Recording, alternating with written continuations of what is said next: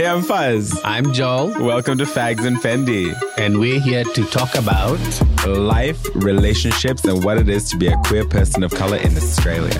You said it all. Welcome back to another episode of Fags in Fendi. We are your favorite fags. This morning, I am ready to go to the gym immediately post-recording. How are you this morning, really? Joel? I am, absolutely. You're not, clearly. I am still reeling down from the traffic that I had to go through, the train strikes. Oh, that's right. There's a strike on today. The strike. How do you feel about the strike? So apparently the train drivers and the bus drivers are both striking today. Apparently the government has agreed and then they've gone back again. So hence the strike again. So It's been going on for the whole month. I wouldn't know. I just tried to take the train today. And it's such a hassle for people. And I just cannot. And just like trying to cross the bridge at 8:30 a.m., I'm just not doing it anymore. I'm just claiming it on the video. To everybody who lives in North Sydney, anywhere across the bridge, you chose to live in Narnia, darling. So if you would like to come back into civilization... You know, people who live in Bragnor shouldn't talk because they should be here 10 minutes earlier, but they never are. No, but we have to be late because we have to get our coffees. We're more leisurely here because we have more time because we don't have to cross the bridge like trolls do. So it is what it is. Here we are. So How was the week? It's been a beautiful week. I had friends over, some of my very, very closest friends, who are all Fijian, but interestingly, only my partner was in from Fiji. I had Rachel in from Noosa and I had Moji in from Canberra. We just had a great old time, you know, like just kind of like grounding. And it's always good to be with your people, to feel like yourself. So that's always a fun thing. Yeah. But, you know, aside from that, it's just been really hectic. Well, first of all, MKR has fed and grand finale is, well, if you're hearing this, it was yesterday. Yes, absolutely. But you guys have cooked your last cook. We cooked our last cook on Sunday, which was a lot of fun. It was so good to be able to represent and to be able to do what we went out there to do. You know, for me personally, as a person of color, as a queer person, as a Pacifica person, it was important to be there and to be as unapologetic in all of those ways as possible. And I think it's one thing that I've really been thinking about recently is about how sometimes we are trained within communities like this one that we live in to be embarrassed of certain elements of who I've never had that problem because I grew up in the island. So I am not at all embarrassed of the fact that I am Fijian or that I'm an island. I'm not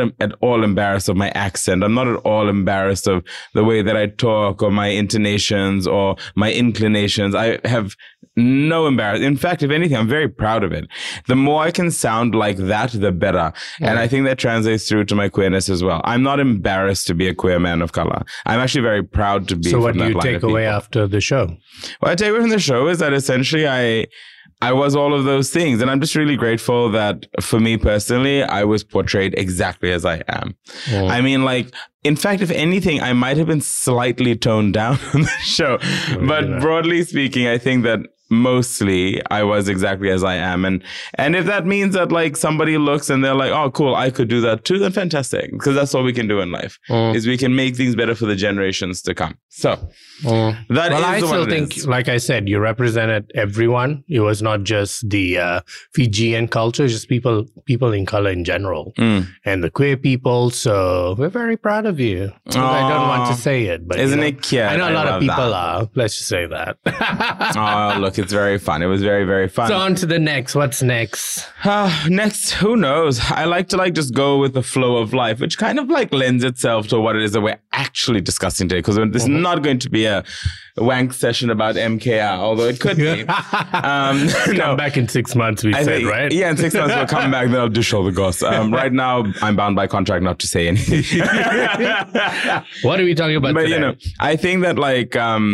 what's really interesting about this, just about sort of like flowing through the journey of life, you know, there's different elements, right? That like, you got to just like, I was telling a friend of mine recently, who was contemplating various elements of life. And I was like, you got to just learn to ride the waves. Again, something I take from my island heritage. Sometimes when you're out in the ocean, and a wave is coming, not in Australia. If you get caught in a rip, you'll die. We don't have those in Fiji. But like where I come from, man, that was not if you are as far out as possible in open sea, and if a wave comes, you don't fight it, you just go with it.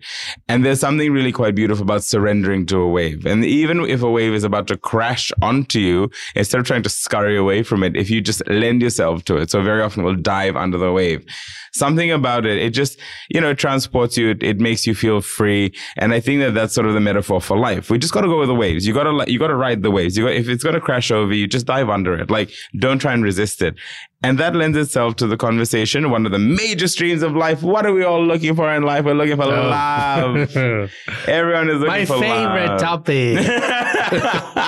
And I think that everybody in some regard is looking for love. I mean, whether it's, again, just having Rachel and Moji and Eli here, different types of love, But I do agree. I think going back to what you said about waves, is not just that. You just come to a stage in your life when you realize you're just not in control. And us being religious people, we know we are not in control. We know there's a bigger plan and there's a God above, and he plans everything. The sooner we realize, there reaches a point in your age when you're a control freak and you want to control a few things, and God laughs. You're like a joke. God laughs at you because you're trying to control and plan little things, but you don't see the master plan. And that's when I think you realize, when you get older, again, I say getting older, when you get older and you realize you really are not in control and you just take it as it comes, it's a blessing on its own, because you just don't stress about what's next. You don't worry. You just take it as it comes. I think I generally agree with that, but I do feel that the one thing I will disagree with is I feel like there are points in life, because like you're a work in progress. So you're always trying to figure things out. I surrendered control of my life to God, to the world, to the things that be, and just decided to ride the wave of life very, very early on when I opened my very first business. So I was like 24, I think. Because that's what sort of taught me that you can't control stuff. So I grew up really fast, because I decided to. However, at different points in life, you will be challenged to surrender more of that control. And I think that as you get older, like I see, even my dad, for example, who's like the master of letting go. I think that, even now, every now and again, a circumstance will arise where you'll feel like, oh, maybe I should try to control that. And you have to make a conscious decision. So it's one of those things in life where I think we have this really unhealthy, and again, this lends itself back to love as well. We have this sort of unhealthy belief as human beings that perhaps what we should be seeking is a destination, or we should be seeking an end of some form. But very often there is no real end until it's the end. Every other thing that happens along the way is just another step in the journey. And every step in the journey, you got to make a choice. You have to decide. Are you going to surrender? Are you going to let it go? Are you going to, any of those sorts of things, any decision you make them as you go. And I think that I am a spiritual person. For those of y'all that don't know, I go to church. I think it's good for me. And I know that it's not for everybody, but for me, it's a good thing. But one of the things that I've learned to do in that process is every single day make a conscious decision to just surrender my life to God and to the will of life, because at the end of the day, it's life. It's a journey of surrendering. And when we say lose control, we don't also mean, you don't do nothing and you just look at the wave passing through.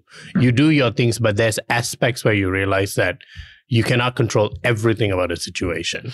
It's about intentionality. It's about intentionality. And I think it's just about you have a goal for your life, which is usually based on purpose. It's another very interesting thing. We haven't even gone to the topic of today's conversation yet, but let me tell you, but sometimes these are useful conversations. This is like parasailing. We're getting there. I just find that very often when people chase things in life, especially right now, they chase things that are obscure.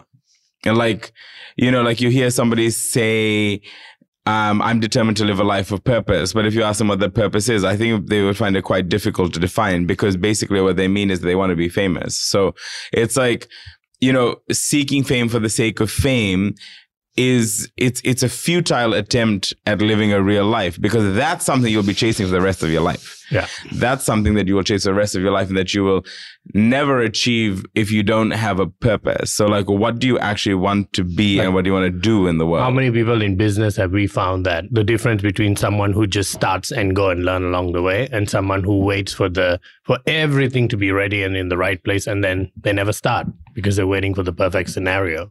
And I've seen so many people like that. I mean, I started my businesses like that too, is you have an idea, you're kind of like 50% prepped, and then you just start. And then you learn along the way.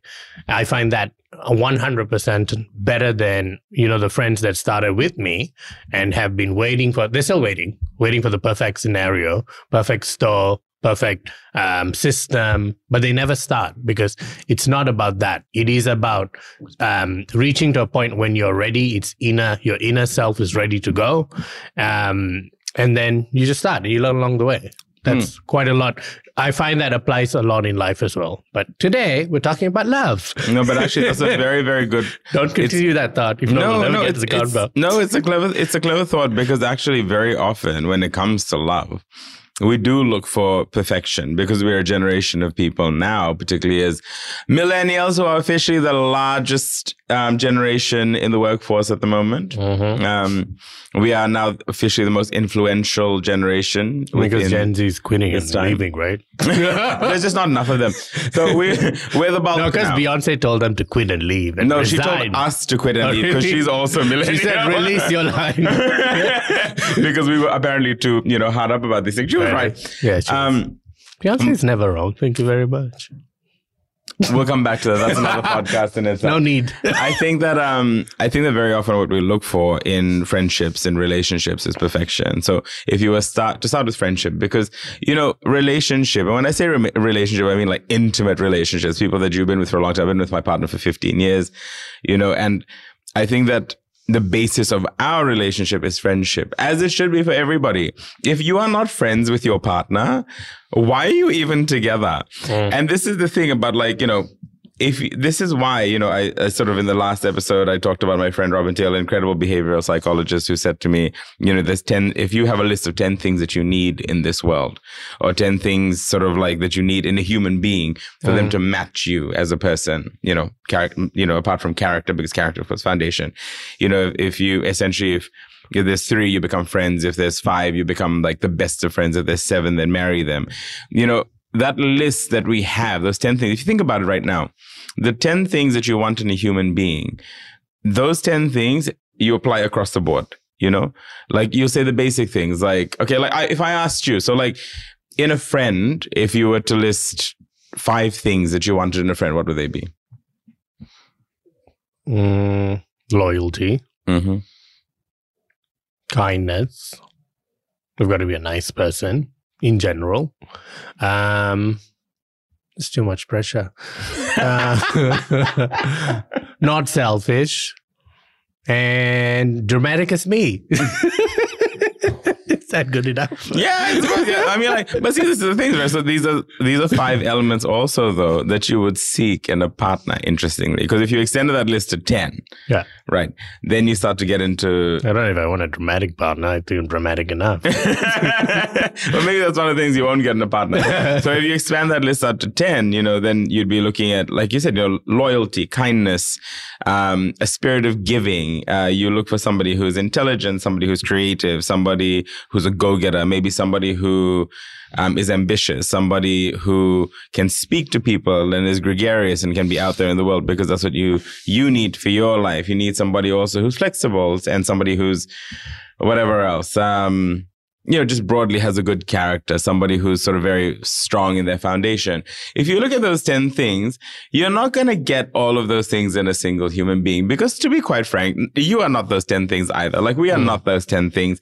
We attempt to be those things. And like we said before, we're always a work in progress. So in our search for love, rather than seeking perfection because that's what all the movies of our childhood told us. Like, you write all of your things on a piece of paper, put it under a pillow, and boom, the magic person appears. Well, someone's riding in on a horse, blah, blah, blah. It's Prince Charming. Yeah, but it never happens. Yeah. And usually Prince Charming's a dick. So like, you gotta... They're also basic. So Eli didn't come riding on the horse, so... That's racist. Just because I'm Fijian, you think we ride horses? We have cars where we come from. Oh my God. This is what I have to put up with. Racism. So all my Pacific... No, joking. I think that like... Did you come in a Mustang then? I think that I do think that it's important to be aware of that we should not seek perfection in relationship. What we should seek instead is a complementary nature. Like even with your friends, like we talk all the time, bitches, about like, sometimes your friends annoy you and sometimes you want to, punch them in the face, but you don't, you just have to decide who is worth it, So how do you decide who is worth it? We're talking about this because from the last episode, we spoke about friendships and we found that friendships was a very big topic. And we kind of ended maybe in the last 5 minutes talking about relationships. So we felt that it was a good flow on to talk about love today from the last time. And the theory that you mentioned about finding 7 things, I thought that was very interesting to talk about. And also, your experience, being in a 15-year relationship in the queer culture, that's very different. That's very unique. I find, because I'm a single person, I don't really date. We know that. So for me, listening to that story, I feel like daggers are coming. Listening to that story, I find that very hopeful. And I think it'll be interesting to just unpack that a little bit. So like you said, you guys were friends and then it became a relationship. How did you transition from, because we all have close friends, we all have friends. How did you transition from, knowing that this guy is your friend and then now he's become a life partner and then also looking towards him being the one? And what does that mean to you? I mean, I think that human emotions are a bit complex. I remember, I studied psychoanalysis at university. It was one of the things I studied. Mm-hmm. And what was really interesting broadly was we had this discussion around, within that, I'm not sure why we got it, but I remember it being a tutorial about how emotions are completely controlled by chemical reactions in your brain, right? So like basically if you feel happy, your brain releases dopamine, for example. If you're sad, then it's something else. If it's whatever, like if you are excited or if you sort of if you are excited by something, then you have adrenaline. There's all these sorts of things that your brain just kind of releases into your body and then you feel these things. And basically, the premise of my classmate at the time was that, well, then emotions aren't real, from a philosophical point of view. There's no actual way that emotions are real because really they're just these measured reactions and releases by your brain, which also lends itself to chemical imbalances. And we know what happens in that instance as well. But I pose it to you that we don't actually know, even to this day, why it is your brain chooses to react the way that it does in those given circumstances. So we know what causes it. We know the chemical that causes you to feel love, or the chemical that causes you to feel joy, or the chemical that causes you to feel sad, or whatever. But why does the brain choose to do that? We don't know. And essentially, I apply the same logic to why we find the people that we find. You don't really know. It just happens. And I think that what I have found in life with many of my friends, and I have had some wonderful friendships and relationships created over the years, and I've known, literally hundreds of people, and of those, perhaps dozens who have found their significant other in the time that we have been connected. And I think that when that's happened, it's never been a case of, oh, yep, this is fantastic. You do all of these wonderful things, and so therefore I'm making a decision. It just happens, and you have to be open to it. And that's where it comes down. That's where it comes back to this idea of perfection, and why perfection very often gets in the way. Even in like queer relationships, the idea of perfection gets in the way. We spent such a long time as a generation. See, okay, take it back one step. The generation before us, it was not completely uncommon for there to be monogamous same-sex relationships. You have stories now of people who are, they've been together for decades, and, now they're like 80, 90 years old, whatever it is, and they're still together. They just pretended they were friends for the longest time so that nobody would know that they were actually together because of particular laws and societal conventions around it that wouldn't have allowed them to openly explore their relationship. In the generation after that, I think that there was sort of this sense of liberation of being out there and of sort of like, okay, cool. So like we can date now. We can do things now. Go back to the first episode where we talked about Heartstopper, for example. And, within that context, looking at it, feeling sort of like phantom nostalgia for something that never really was. I think that, ultimately what we've done is like, we've tried to define our own terms of relationship as a community and as queer people, because we were never really allowed to do that. The convention of queer people dating and being together and doing sort of like the, normal inverted commas thing, of like, finding somebody, getting to know them, falling in love, blah, blah. We weren't really allowed to do that. Much of our culture was based and founded, especially when we started to be liberated and before we were allowed to get married, because we've had steps, right? I mean, the first process, a lot of people forget, was just the decriminalization of queerness.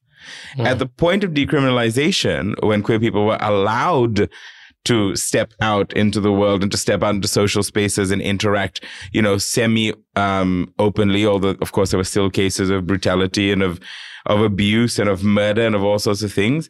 But within that period, basically what do they have? You have the clubs. That's where people go to meet. And so, there was hookup culture. Of course, hookup culture exists right across the spectrum of humanity. It's not just a gay thing, bitches.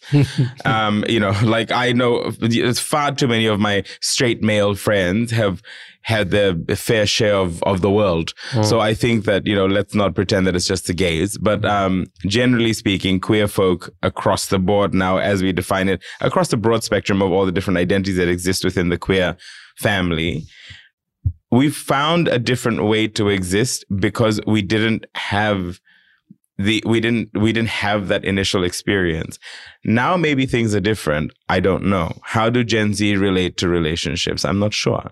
I think people are first of all, I don't think you answered my question. So was because like it's all over the place. Because it's not that easy. It's not that easy. You can't just say that like it just happened. I think that like, because the question is essentially, I was waiting for the name Eli to drop in my relationship, but okay. Well, because him and I have been together for so long. So like, I think that you got to understand that it's not that simple. And all of these conversations are not basic. They are complex discussions around like, well, why? I can't say this is why, because there's no reason why. It just is. This is just the way that it is. But I can tell you why I feel like we seem like an anomaly. It's because we have chosen what would be considered a traditional route, or a more sort of heteronormative route of relationship. Whereas our culture as queer people is not based in that. Why do you kind of like, because a lot of queer people now look at it as they don't believe in convention and the traditions because of now being able to create their own relationships. We know a lot of like polyamorous relationships, open relationships, and this is also not just a queer community. It's everywhere today. It's all of humanity. Everyone's trying to make their relationship fit into their needs or what they require out of it. So why down that route of, the convention again? And marriage, maybe even? No, marriage is definitely on the cards. We just haven't done it yet because, like, I was talking to him about it the other day and we're like, God, it seems like another job. Because you have to invite like 500 people or something and have some like major situation. So it feels like work. And, for those of you that don't know, Eli and I produce a large number of very high scale events where we come from, which are very, very well attended and that are quite exciting. Just make it into one of the events and then just surprise get married in the middle of it. Oh God, no! It's probably going to save time. It's a thought of the guest list. It's a thought. We live very particular lives where we come from, and we just are far too involved in community to not involve everybody, and that's the problem. So anyway, we'll get there eventually. Sorry if you don't get an invitation. It's next year. I think that again, Perhaps it's because of where we're from. I'm not sure. But I think that one of the things, again, coming back to this idea of perfection, the reason why people seek polyamorous relationships, or why they seek, this sort of like multiple partner situation, is because somehow as an individual, you feel like, and there's nothing wrong with it if that's the way that you feel, but some people feel like, oh, well, this one person can't satisfy all my needs, so I will get the balance of my needs from this other person, and then we will, support each other's needs within this. It's an interesting format for a relationship. The way that we choose to do it is that we are aware of the fact that we cannot be fully everything for each other, but we are also very self-sufficient people. Remember, we grew up in the third world. So we're very self-sufficient people in that if we don't have something, we become that for ourselves. And I think it's your relationship is a constant negotiation. So it's never a search for perfection within a relationship. It's accepting the fact that a relationship is not perfect, but that the person that you're with is perfect for you. So it's not that so Eli is perfect for me. It's not that I am a perfect person or that he is a perfect person. It just works. And I think that that's kind of what it is. But I think that broadly why many people, I think that there's still, it's funny though, because I speak to friends of mine because I'm basically everybody's unofficial therapist. And I speak to many friends of mine. Are you licensed? I want to check that. Honestly, I should probably get one. I was thinking about this because they get paid a lot of money. Anyway. Yeah. But I was speaking but I want to check what set this is from. Some life. But I was speaking to a friend of mine, multiple friends of mine who are queer. And, we get similar responses, oh, I wish I had what you and Eli have, for example. And I find that interesting. I do find that interesting because it tells me that we still as human beings are looking for companionship. Maybe polyamory works for some people, that's sort of the idea of that committed framework of relationship. For me, maybe because my brain is too full, that monogamy works. The idea that they're just the two of us, that we're exclusive to each other, that we love each other, and that we can be each other's support system. It's just not as broad or open. But what are your feelings about polyamory? What are your feelings, not just about polyamory, but we hear getting into it. But we hear a lot about open relationships. So tell me. Going back to what you said, I myself believe in traditional monogamous relationships. Not that there's anything wrong with any other formats, but there's certain things that you choose to do and why you do it. I think a lot of it is cultural and how we're raised. We're raised with our families being very traditional. We are raised with the Bible. I was religiously. We see all our cousins grow up and everyone gets married. We are taught from a very early age, you find your wife or your husband, you settle down, you have kids. So it's very ingrained from a cultural perspective, and that's all that's represented as well. That's all I see in my family. And I'm one of those very lucky ones where my parents have been married for 35 years now, very much in love still. And I envy that because I look at that and I watch it from the inside. We're a very, very solid, happy family, and everything stems from my parents' love. It really doesn't, that's the core of it. My parents, my dad and my mom, they love each other a lot. I still joke till this day. I mean, I still travel with my parents. I joke with my sister all the time. We're babysitting our parents now that they're older. They're still two young kids in love. They still hold hands 35 years later, and they're still walking down the street. My dad's still holding her against, when they're going to cross the road, my dad's still watching over her.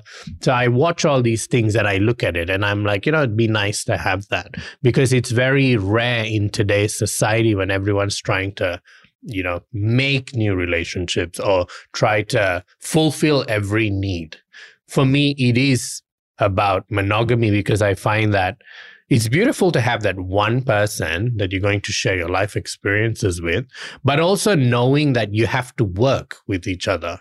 You have to, like you said, Eli's not going to fulfill your every need. And also the fact that every single time it's a renegotiation or it's a rediscussion of, where are we today? How have we grown? And what are our needs today? And knowing that you are perfect for each other, but still imperfect as people. So I myself believe in that. And that's why I told you when I heard your story as well, it's very rare, not just in a queer community setting, but in an everyday setting, because I have a lot of friends, hetero friends, straight friends, girlfriends who are in open relationships, and they go for swingers party, or they might have 3 people in a relationship, and that's good for them. We don't judge for any of this. I mean, they're all doing what they think is the best for their relationship. But for me, I do believe in a monogamous relationship. I just haven't found a man. That's a whole different story. No, it's interesting listening to you talk about your parents. My parents are not like that at all. So my parents have never been incredibly loving to each other, but they have always been a partnership. Yeah. Primarily because they're both incredibly high performing individuals, which is why I am the way I am. And they're constantly doing stuff, and they've supported each other through life, and they've done very, very well in business and in various things. Of course, my mother is from a business family, so it is what it is. My dad has learned a lot from her, and he's created his own identity around that. And they've just continued to support each other, but they don't hold hands. I've never seen them do that sort of thing. It's just not something they do, but they've always been a strong partnership. And that's always been my example of partnership. Is that that's what it should look like? It should be mutually supportive. These are both expressions of love. The way that Eli and I are together, that's an expression of love. And I think that what we need to do is not seek love. And I think that that's important. Seeking love is not, it's not it. What it is, it's being open to the possibility of it. It comes back to the analogy of riding the waves. If you're avoidant and if you are not open, you might miss the wave that carries love and that carries that possibility. Now, you talked before you knocked the cable out. I just can't get over that. About a relationship that you had when you came to Sydney. So you moved to Sydney for a relationship. So I still have to go back to it, or can I pretend like it's already happened? Nope. Now we're going to have to talk about it. Tell us about the goy. What happened? So I was in Sydney. I moved over the first time around as a student just to do a little stint of uni. And it was always meant to be temporary, just to experience Sydney, being a Perth boy, because I was raised in WA for the second part of my life for high school. And I've always loved Sydney, and I've always wanted to come through. And when I came to Sydney, I met someone towards the end of that journey. And we had been together for 1 year while I was in Sydney. And I moved back to Perth because that was always the plan. So we did long distance for another good year. And then I moved back. So I decided to move back to see where it goes. But I had never realized the signs of it being an unhealthy relationship. Like a lot of my friends and a lot of people that, you watch, when you're in an unhealthy relationship, you don't fully see, but you don't want to open your eyes and truly see all the signs. And you also see some signs, and then you tend to ignore a few other things. For me, he was a very good person. He was very loyal. We were in a monogamous relationship. We were devoted to each other, but there were a lot of kicking me down. There were a lot of putting me down. There was a lot of, things that I would do. And, I used to work with Turn In Guy. I used to be the head of marketing for Turn In Guy.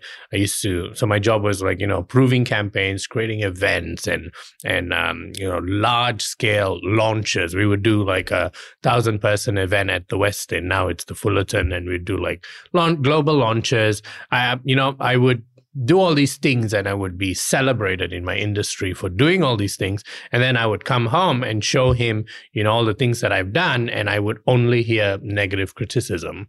And, to me, I almost got used to it. when I shouldn't have.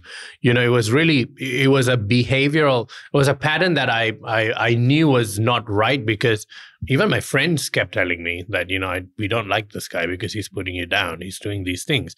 But I chose to always, being the person that I am, I always chose to say, you know, but he's good, he's loyal, but he's, you know, he's there for me when I need him.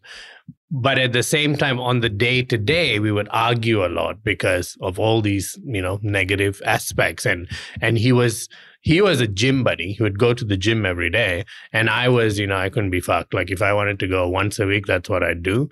But I was more secure than him. And, you know, even though he had 6 packs and I had my beautiful 1 pack going on, I would still be the more confident one. And it showed me like how insecure someone who is beautiful, goes to the gym, truly is, and what goes in their heads underneath. And, you know, all this put together, I noticed towards the end of when I called it quits of, you know, why he kept bringing me down, because I was very strong and I was positive and I radiated all this for myself, that, you know, he needed to constantly push me down because of his insecurities. And, you know, coming out of that, I learned a lot about, you know, really knowing who I wanted to add to my life, really learning to love myself and not negating on the standards or not negating on what I'm after or who I'm after. I learned that, you know, a lot of your novels and a lot of your growing up teaches you about finding this, like we said, this perfect person, finding this person who's going to complete you. You know, that's the narrative. But it should never be about completing you. It should be about complementing you. And that's when I truly learned that, you know, when I bring someone into my life, it should be a bonus to my life. It shouldn't be this big, like, oh, you know, I have this person and he's now in my life and there's this, you know, it shouldn't be that. It should just be that I love my life. I love my, you know, I'm secure with myself. If I never get into a relationship or if nothing ever happens, I'm still fine with that because I'm happy. But if someone does come into my life, then it is a bonus. They're adding onto my life and onto the richness of my life. Well, it's essentially about like 2 people coming together and you being complementary to each other's lives, right? So it's about you adding value to somebody adding value to you, but also together being sort of a bit of a force, because your partner, whoever your partner is in life, and it's important for all of you who are very young to understand this, choose your partner wisely when they come into your life. Make sure that you're aware of the signs early on, because whoever you are with has a massive impact and determines sometimes where you end up. If you're a go-getter and if you're somebody who wants to do incredible, massive things in life, you need somebody who can support that. You need, and they don't always have to look like a go-getter. Sometimes they are, you know, sometimes they're also go-getters and you kind of like vibe off each other, but sometimes they support you. And that's okay too. And also be aware of the fact that sometimes you have to be the support. So it's about falling in and out of roles in relationships. But I think what's really interesting to touch on with that is I hear what you're saying. I hear what you're saying. But also, you know. But I also think, to add on to what you just said, look out for the signs. But also sometimes people change in relationships as well. When you're in the relationship, sometimes people also change. So watch out for that too, because you may go in thinking it's all rosy and, you know, yes, at that stage of your life, you know, everything was good. He was good. Everyone's supporting each other. But then, you know, you get a job that, you know, threatens him, and all of a sudden dynamics slowly change, or, you know, something happens and people change. That's what I'm saying. It's about people's character. It's about people's character. And I think that if somebody's character is founded correctly, then you can always negotiate. But if at any point you recognize that somebody's character is cracked, you got to throw them out. Because it's very, very important, because it'll hold you back. And at the end, it'll also hold you back from being open to the possibility of love. Because ultimately, these traumas, like with what you went through with this particular partner of yours, these traumas that we face in life, because relationships, you know, when they don't work out, can be quite traumatic, and it can be quite upsetting and quite sad. And then in a way, you kind of come out of it and you're like, I need to be this strong, incredible, wonderful person, and I'm going to be all, an all-encompassing, wonderful thing all by myself. And I'm fine if there's never anybody else. But I think that we must always be aware not to become avoidant of the way that we feel. We must learn to not become avoidant of the truth and avoidant of how we truly feel. And we have to be able to acknowledge to ourselves if at any point there's an element of anxiety or fear around being open to love. Because again, it comes in waves. It comes in waves. It comes, it goes. It comes, it goes. You miss one, you'll catch another one. But you have to ask yourself truly if the trauma that you have experienced in a relationship has actually just closed you off to love. Because I hear that a lot in our generation. People being like, okay, I'm a fully self-sufficient individual. I love myself. A plug point near my leg. You turn these lights off again. I will cut you. Smiling. I will cut you. I have a razor in my back. I ain't scared. I've got a bigger razor in my back. I think it's just important to acknowledge when we have decided as a people, because our generation tells us, we talked about last episode as well. So much of the narrative around the millennials at the moment and the Gen Z, of course, is, love yourself. Love yourself. Center yourself. You are the whatever. You are the center of the universe. One, we know that we're not the center of the universe. And two, also, yes, love yourself. Absolutely. But be open to the possibility of somebody else loving you.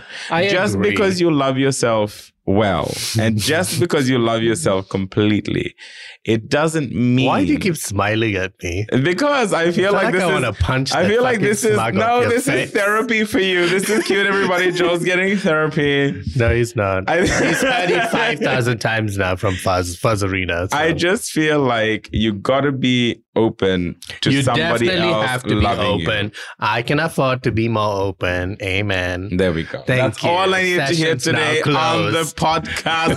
Thank you very much, everybody, for joining us. America. We love that you are here today. What a gorgeous way to end today's podcast on love. Joel is now open to love and taking applications. So send through your applications to the Fags and Fendi Instagram page with photos. And Joel is now open to marriage. So thank you very much, everybody. Thank you.